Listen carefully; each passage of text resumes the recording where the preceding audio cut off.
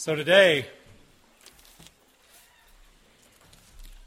we continue in this series, Did Jesus Really Say? And we're entertaining some of the things that Jesus said that tend, on first glance, to run against the grain of what seems so natural to us. It's part of an intention that I have, at least, to make sure that we're very diligent, to make sure that we're not just following our own hearts, to make sure that we're not just assuming that whatever we happen to feel and think is just right and true and therefore to be obeyed. But instead, Jesus says that listening to His words is like building your house on an indestructible set of concrete footers that nothing can destroy. So that's what we're looking at. And Jesus gives us a story about something that's rather indigenous to every single human heart. It's the native grass of most of our hearts when we find ourselves wronged by someone else. It's a story that I'll demonstrate by a prank call that I used to like when I was a college counselor at a camp.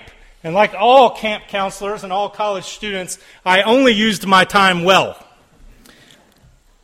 And so after the kids were in bed and we were in this spend the night camp, some of the guys, we would listen for usually only a short 6 minutes, and then we would stop and go straight to devotionals. No. We would probably just listen and listen and listen to these prank calls that gave us great pleasure. And one, these Roy D. Mercer prank calls went something like this, and I'm going to abridge it, and I'm also going to censor it, which takes away some of the fun, but we are in church. In one particular call, this man calls up and a fella answers, a good old boy answers and says, C&C. And the caller says, is this C&C up on the highway? And the man who answered the phone cleverly responds, all day long, buddy.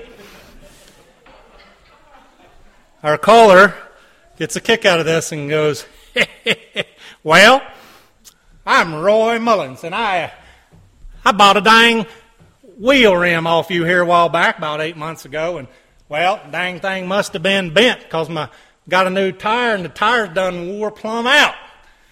And so I'm reckoning now that I'm gonna need a new rim, and I'm gonna need a new tire, and possibly a new alignment. And I just wanted to call y'alls up and let yous know about it. Well, the old boy at C&C up on the highway said, well, what do you want me to do about it? He said, I want you to pay. That's what I want you to do. And he says, bull malarkey.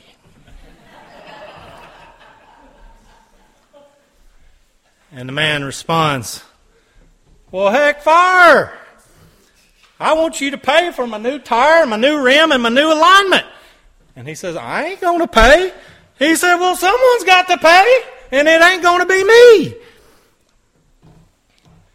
And as time progresses, these men get more and more violent with each other. They're bowing up over the phone. Their language becomes more crass. And at some point, the man who's initiated the call, he says, you that skinny son of gun I bought it off of? He says, I just might be, buddy. He says, well, then you're the one who's going to have to pay. Whether by hide or by currency, somebody was going to have to pay. It's a funny video. It's not a video, it's an audio. Don't let your kids listen. Okay. What you see there in this rather hilarious situation where all sorts of threats are made, and by the end, you got a guy saying, bring it on if that's what suits you. If that's what turns you on, bring it on. He says, I will, Susan. My brother gets off work. You need your brother? Well, he's got the car. But when an accusation is made, when some wrong has been levied against the other, the indigenous thing, the native thing, the natural thing, the true thing, the authentic thing, the thing that just comes to people quite ordinarily is to say, you're going to pay. I'm not paying. You're going to pay. Jesus, in this story that he gives us, that Timmy just read, gives us a story that says that in the end, there are ultimately two kind of postures you can take in the world. And if you think about a posture, you may have seen some of these social science things. You may have read some listicle on the internet, or you may have seen some science show where they do life hacks. And they tell you about power posing. Have you seen power posing? This lady at Harvard University wrote a story about power posing. She's trying to help you become your best self, to be more self-possessed and confident. When you go into an interview, most people go into an interview, they're a little uncertain. They're a little nervous. So they sit in the waiting room and their posture, their shoulders bend in. They slump. They sit closed in together. They feel timid. And they've discovered your body affects your emotions. Christians have known this a long time. And you said it shows these power poses. I don't know what all the power poses. You're like flex for a minute, and all of a sudden you get this feeling of vibrancy, like you can take the world. And they've recognized all you got to do is go to a Friday night high school football game. You see guys that weigh 122 pounds, and they power pose before the game. Any athlete power poses. You see 122 pounders like this. Their biceps can't be pressed down, and their traps are so wide, they can't get their arms down. They're preening around like that. They're 122 pounds. You could snap them like a matchstick. But they are big because they're about to go into battle. They bow up, chest out, shoulders back.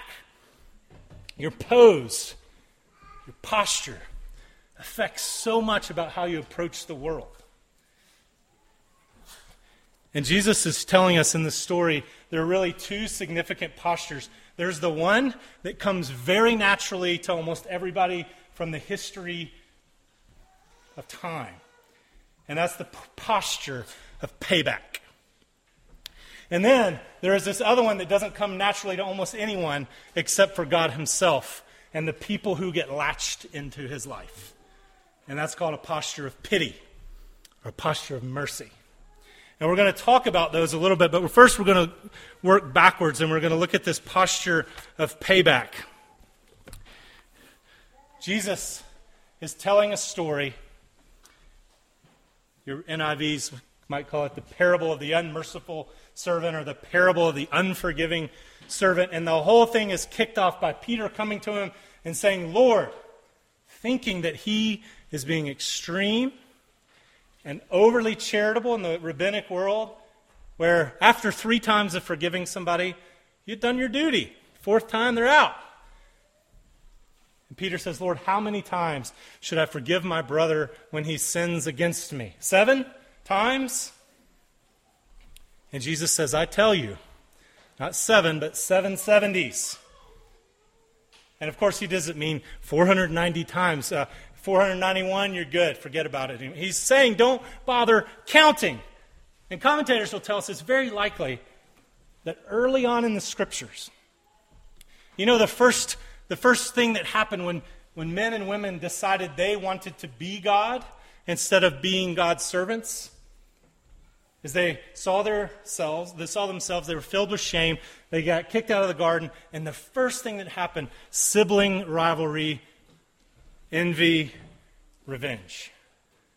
And one of Cain's descendants, Lamech, there's a name for you. If you want a beastly name for your new son, don't name anybody Lamech, because history doesn't treat him well. Here's what it's said about him. He says to his wife, I killed a man for injuring me, a young man who did me harm.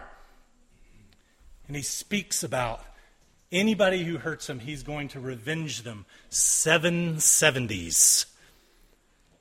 My life is going to be about revenge, says Lamech. Anybody touches me, if anybody tries to lay a hammer on me, I'm going to blow them up with a nuclear missile. And Jesus is saying, the history of humanity is the history of revenge. My people, who are reflecting me in the world, are going to have a posture of pity, where we're not going to show revenge, we're going to show mercy, for as long as Lamech said he was going to show revenge. And so Jesus proceeds then to tell this story and illustrates this kind of payback posture. You just heard it read. I'm going to recite it very quickly so you get the gist of this. It's a very easy story in some ways to understand. It's just hard to get in your bones and practice. A king was going to settle accounts in a certain kingdom. So he called all his books in. He noticed that he had an outstanding loan, an outstanding debt to one of his satraps or servants in this Oriental kingdom. So he calls him in, and he owes him approximately $1 gazillion, to be precise. So he says, I want you to pay me what you owe me right now. And the man says to his king, I don't have it. And he says, okay, then fine. I will sell you and your wife and your kids and everything you own into slavery. The man, largely understandably, doesn't like this. He throws himself at the king's feet. He begs him and he says, please have mercy on me. I will repay everything. And the king took pity on him, canceled the debt, and let him go. That's a substantial way of saying it. The king took pity on him, canceled the debt, and let him go. Fairly remarkable thing. The king ignored his promise to repay, which was a ridiculous promise. It was impossible for him to repay.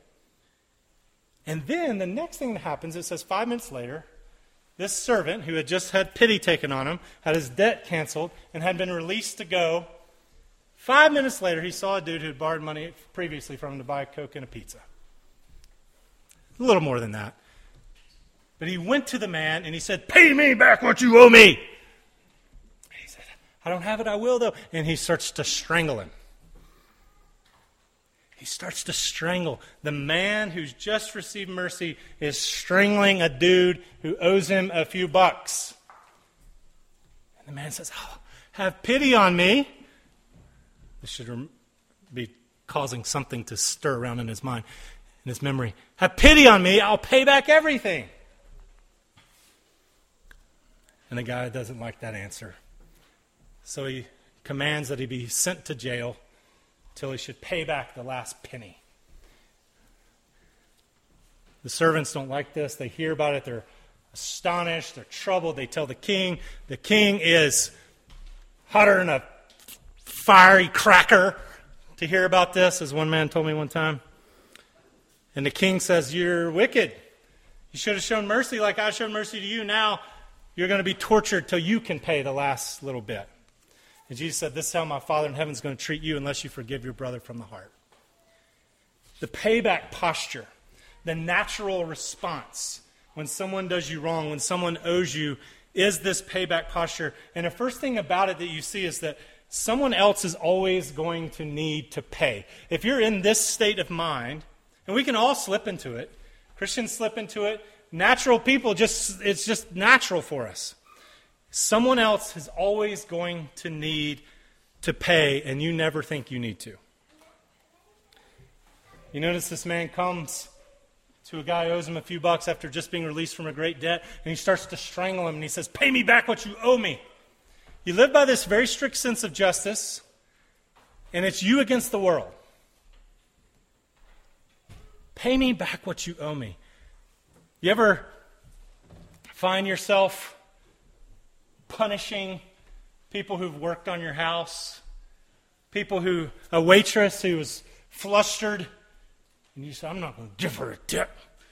She's already making $2.32 an hour. She brought my eggs runny. I asked for them scrambled. I'm going to give her a 13.2% tip. That's it, not a penny more. You find yourself punishing people, wanting to pay them back, wanting to get back at them. Well, this is natural. And Jesus says if left unattended, it'll ruin you. Someone else always needs to pay in this payback posture. The other thing is the debts, the sins, the wrongs of other people toward you are always, when you're in payback posture, they are always bigger than your own. And they're always bigger than your sense of the mercy of God. When you're in this payback posture, when you're in your natural state, when you've forgotten God, when you're not like Joseph who says, am I in the place of God? But you're thinking, I am God. then you think that everything that happens is a calculated insult to you, and whatever happens to you is always way, way worse than anything you ever do. And it's also way, way bigger than any mercy that God has ever shown to you. If you find somebody doing this, if you find that you're strangling your neighbor, maybe, hopefully not literally, don't literally.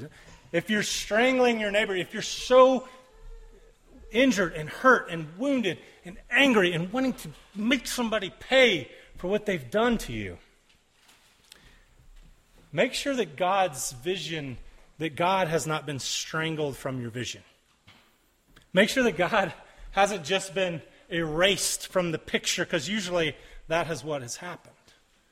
You're forgetting how God has treated you. And see, one of the reasons that Jesus gives these threats, I've said it many times about the threats of God. When Jesus says things like, if you don't forgive your neighbor, he says this after the Lord's Prayer, then your Father won't forgive you. This is how it will be. You'll be thrown in and tortured till you pay the last cent if you don't forgive your brother from the heart. When Jesus says this stuff, it's not that he's hoping to torture you. He's hoping it will be like lightning out in the front yard that tells you, I had better run in. He's hoping, like all good parents who threaten their kids, that they won't have to carry out the threat. The threat is a warning. The threat is meant to move you to respond. If you boys don't hustle, you're going to have to do 100 up-downs. The coach probably does want you to have to do 100 up-downs, but probably he's saying it so you'll hustle and not do 100 up-downs. It's football season. We have to throw something like that in. But Jesus threatens you this way because he wants you to live free. The person who goes around strangling other people, demanding payback, is a miserable person. The anger that comes out at others because of their wounds to you are festering inside of you. It's an awful way to live. Some of you know this very personally. Anne Lamott once said, not forgiving someone else, holding a grudge, is like drinking rat poison and then waiting for the rat to die. 3, 2, 1. It's like drinking rat poison yourself. Do not do this. It's like drinking rat poison, holding on to a grudge, is drinking rat poison and then waiting for the rat to die. This is very complicated. The rat isn't drinking the poison. You're drinking the poison. It's stupid, in other words, is what she's saying. It eats you up. It devours you from the inside. Jesus would have you free. See, the people who live with a posture of pity, they recognize that the whole universe is filled with God's pity. That as a father has compassion on his children, so God pities his children. The earth is full, says the Psalms, of his unfailing love. His mercies are new every morning. He's the God of compassion and the Father of mercies. When you live and breathe in that air, there's so much that just doesn't seem like a big deal to you anymore. Everything isn't a calculated insult about you because, well, one thing, you're not the center of the universe. 2, you recognize that so much good comes into your life, not because you were so smart, because your hair was so good, because your parents were so fancy, because you had such a good resume. So much good comes into your life because your God is so much good. And he just treats people better than their sins deserve. That's why the psalmist says, praise the Lord, O my soul. All my inmost being, praise his holy name. For praise the Lord, and forget not all his benefits, who heals all your diseases and forgives all your sins and redeems your life from the pit, satisfies your desires with good things. He does not harbor his anger forever. He does not repay us as our sins deserve. This is characteristic of God. A person in payback doesn't believe that for a second. And so they become filled with their own poison, the poison of their own grudge, the poison of their own resentment, the poison of the pressure to have to pay back everybody who's wronged them, have to get them back. And they wind up trusting no one. In Marilyn Robinson's new novel, Lila's this lady who's grown up without a family. And she tells John Ames, this man who becomes her husband, early on she says this to this old pastor who's 70 years old. She says, I don't trust no one. And John Ames says to her, well, then it's no wonder you're so tired. A person in a posture of payback has to be vigilant because somebody's always about to get what's yours. Somebody's always about to wrong you, and you better be watching because nobody else is. You're in the place of God. Nobody else is watching. The whole world's on your shoulders. No one else is watching. No one else is going to take care of you. No one else is going to make sure justice is going to happen. No one else is there. And so you're exhausted because you trust no one.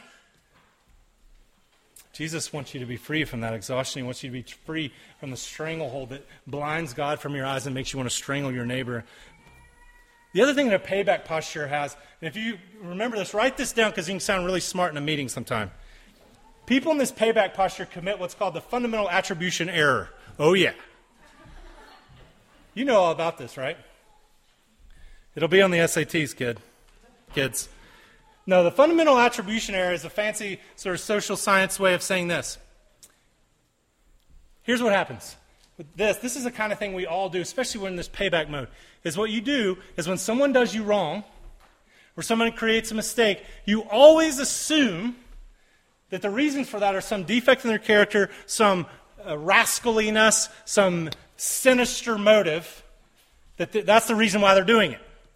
When you do the same thing, it's always because of some kind of external circumstance. It has nothing to do with your character. So, for instance, you got a meeting in the morning, first thing in the morning, business meeting, and there old Larry is coming late to the meeting again, and under your breath you're saying, oh, Larry doesn't care about the team.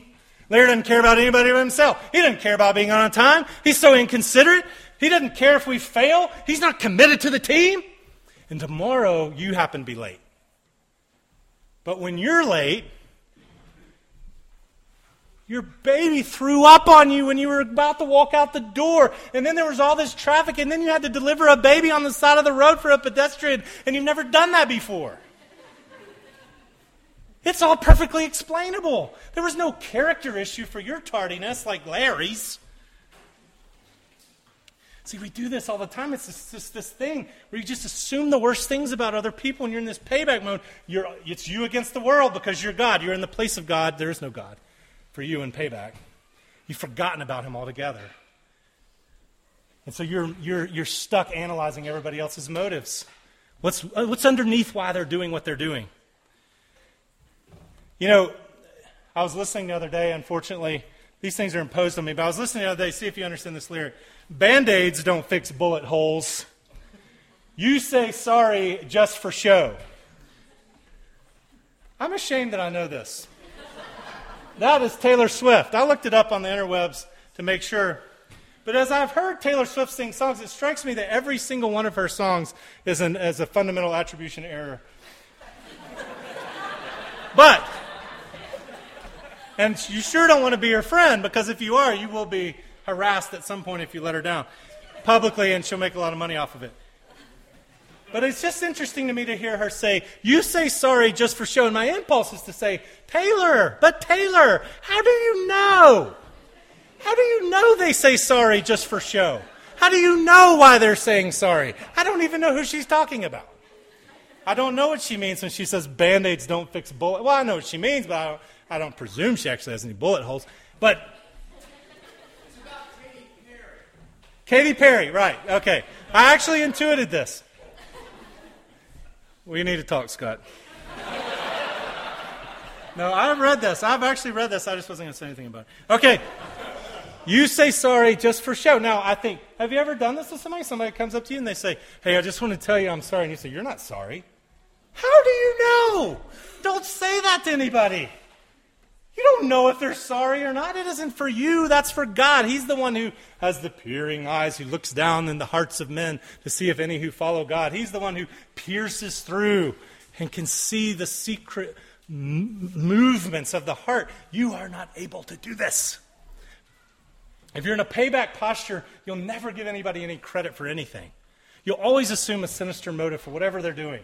You'll always assume when they say they're sorry, they don't mean it. You just won't be able to give them credit. It's fundamental attribution error. And the last thing in this, payback posture. The other thing that happens when you're in this payback posture is that you might, if you're someone who's pretty conflict averse, you might say you've released somebody from their debts, but you might actually be fake erasing their debt. Hopefully some of you still watch Seinfeld. Probably not. But there's one scene where Elaine is sitting in the doctor's office, and she's sitting there by herself, and her file happens to be there. So she opens the file, and she reads, much to her consternation, a note that says, "Patient was difficult during her visit in January of 1992. Well, the doctor comes in and says, "Well, how are you feeling today?" And she goes, "Well, doctor, I noticed in my file that the doctor wrote back in January 92 that I was difficult in my visit. I can remember that visit with perfect clarity." You see, what had happened was I came in that morning and I had purposely worn a tank top.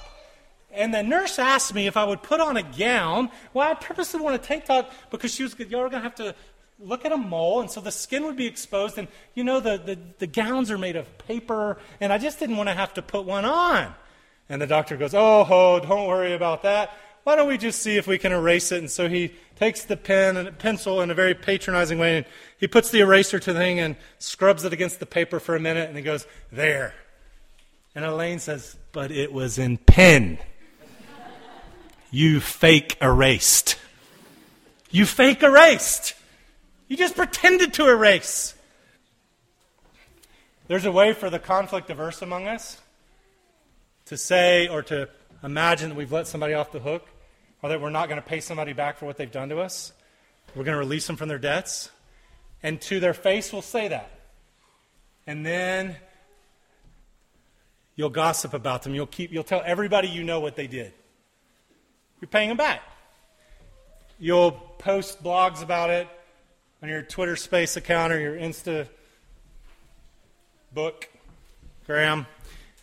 You'll put stuff online about them.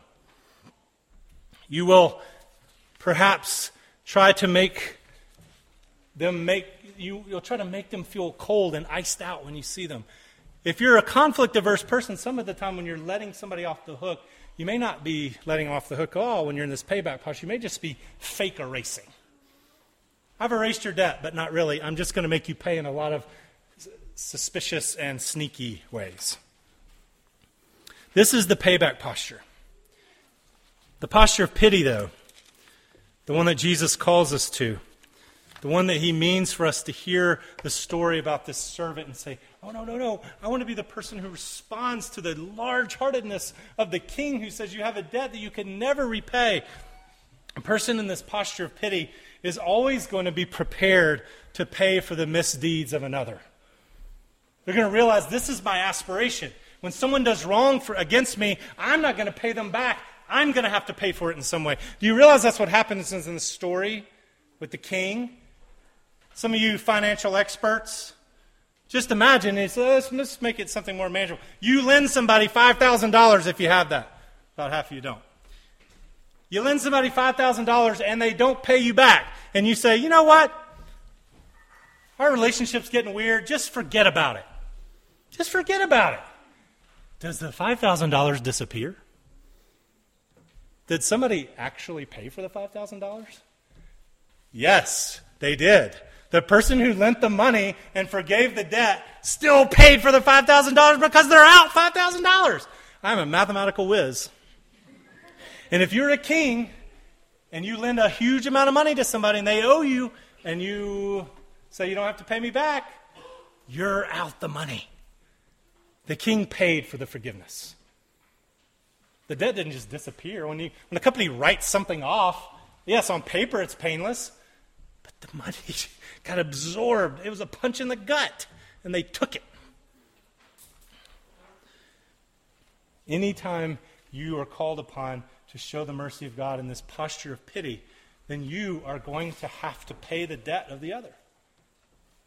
The payback will happen by you paying for what they did wrong to you. In this pity of posture also, you're always aspiring to keep the sins and debts of others in the right perspective.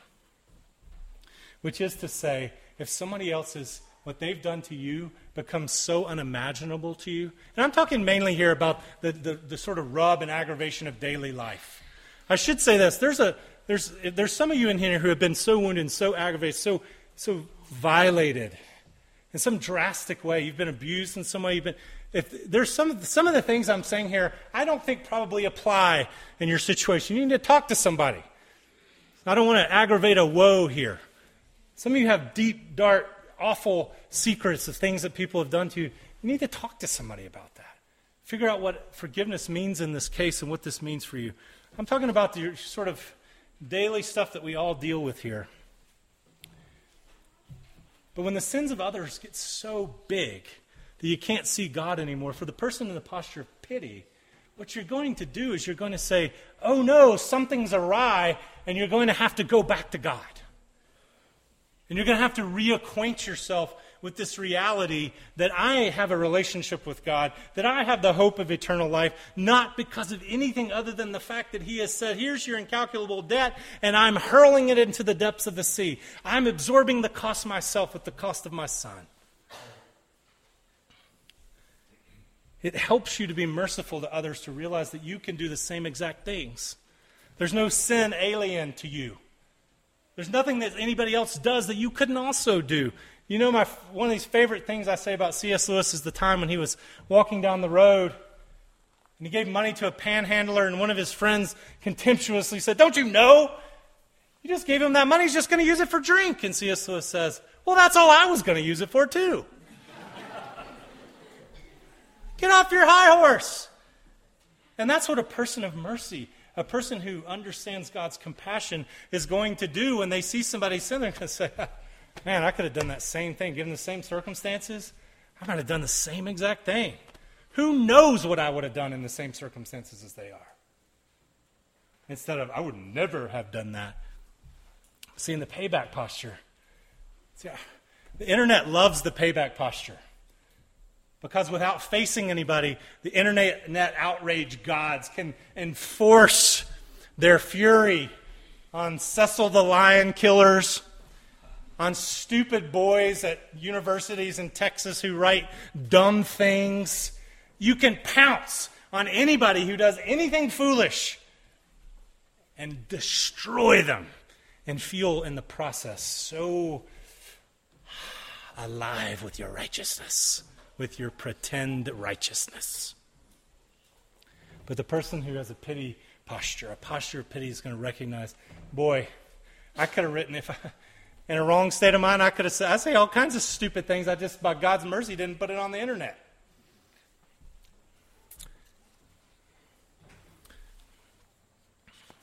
I'm running out of time. We'll skip some stuff. Last thing here. You also aspire, when you're in this posture of pity, you aspire to true debt cancellation. Which means it's not fake erasing. It means you're actually thinking through, praying toward, working with God to say, how can I make sure this person, like Joseph said to his brothers, is reassured that I'm forgiving? That I'm not holding this against them. By deciding, I'm not going to keep bringing it up when I've forgiven them. I'm not going to talk about it to everybody. I'm going to maybe do actions that communicate to them. I had a friend this summer, a good, dear friend, that I angered. Woo! I made him mad. Very mad. He felt very hurt by me. And he was wrong, but just kidding. I understood why he was hurt. He took it way different. We did have a misunderstanding. These things happen. But one of the most beautiful things about this whole situation was very upsetting to me. It's very upsetting to him. Created a pit in my stomach for a good long while. At one point he said, we'll be okay. Everything's going to go on as before. He was communicating his forgiveness to me. And you know what he did that was so touching to me? Soon after he said that, still while the heat was high, as there was an opportunity that we both needed to participate in, and he said, hey, you want to come with me to go do this thing with this guy? He invited me, a man who he thought had betrayed him, who had wronged him. He invited me to come do something with him. And I was moved by this because I thought that's exactly what forgiveness does. He was reassuring me, buddy, We're still friends. Things are going to go on as before. You think about this for someone who's wronged you. How can you reassure them that they actually are forgiven? How can you serve them in some ways to show that you have this posture of pity? I'll close with these couple of clarifications. Because this posture of pity is a very important thing. It only happens by being connected to God. But I want to say something. I've said this probably in 30 different ways in the last few months. But I'm going to say it again. What Jesus teaches here reminds us yet again, over and against the anthropology of our culture, which is the way our people in our world right now think about people is this. Whatever you happen to believe, whatever you happen to feel inside, whatever you happen to want, these are your true self. And you are the maker and former and shaper of yourself. And your goal is to shape yourself and form yourself against the world. Okay? At the world. For the world, maybe. Well, what Jesus says here is, you can't ever just be true to yourself. If you follow that path, it will end in terror. Because the posture of payback is indigenous and true and authentic about every self here. You only have to watch your siblings or your children. Think back to when you were a kid, or watch little kids. Watch little kids in the back seat of a trip. One kid crosses the imaginary line. Well, then, of course, the payment for crossing the imaginary line is a hit in the arm. And, of course, the payment for a hit in the arm is a hit in the leg. And, of course, the payment for a hit in the leg is a bite in the hand. And, of course, the payment for biting the hand is pouring Coke on their head. I don't know what. Things escalate. Did anybody teach any kids anywhere how to avenge themselves? No. It's natural. There are things about yourself, if you obey it to its logical conclusion, if you follow your heart, you'll follow your heart right to hell. Whoa. That's what Jesus is saying here. This is how my heavenly Father will treat each of you unless you forgive your brother from your heart. Forgiveness is not natural. Revenge is natural. If you do what is natural, if you do not listen to Jesus, he says, God won't forgive you. And of course what he means is, he's not even saying if you forgive, then God will like you and then he'll forgive you back. He's saying if you're the kind of person who's connected to the God of mercy and has received so much mercy, you're going to live in this economy. It will be inconceivable to you to live in a spirit of unforgiveness. It is always evident where you've been feasting. I saw a little kid on a AFV type show. He had sprinkles on his face, red confection sprinkles, green and red and blue. These things do not naturally appear on any face. He had crumbs on his shirt. His mom said, "Jimmy, have you been eating the cookies?" No. No, he said, as sprinkles jiggled on his face. She kept asking him. No. See, no matter what his mouth said, she could tell where he'd been feasting. He'd been eating sprinkled cookies. And Jesus says, if you've been connected to the one who says, apart from me, you can do nothing. Have you been connected to the one who cried out forgiveness for those who were killing him, who wept over the city of Jerusalem, who moved Jonah to call the Ninevites to compassion, this great city of people who didn't know the right hand from the left? If you're the one who, if you're connected to him, it will be clear where you've been feasting. If you're living in God's economy, mercy is going to stream out of you. And when it doesn't, you're going to run back and get reoxygenated with God's mercy, so you can breathe out mercy air again and get rubbed into your bones. Boy, there's so much to say, and I'm not going to... this has to be it.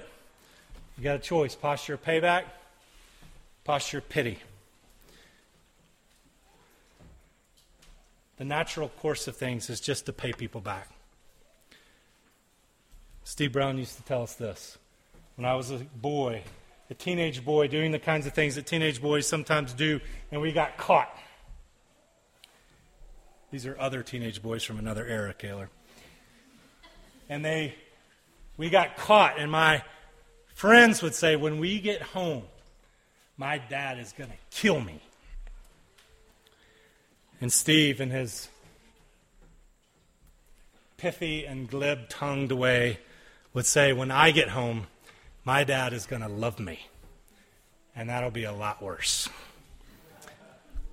There's something in us that wants to be clobbered for what we've done wrong. And Jesus says, here's what the king will do. The king has let his son be clobbered so that you can receive a love, the most love, when you deserve it least. It'll destroy the pride that makes you want to pay people back. It'll open up your heart to make it large like God so you can distribute the very pity that God has shown to you. I hope we'll all adopt, with constant dependence on Christ, a posture of pity and not of payback. Amen.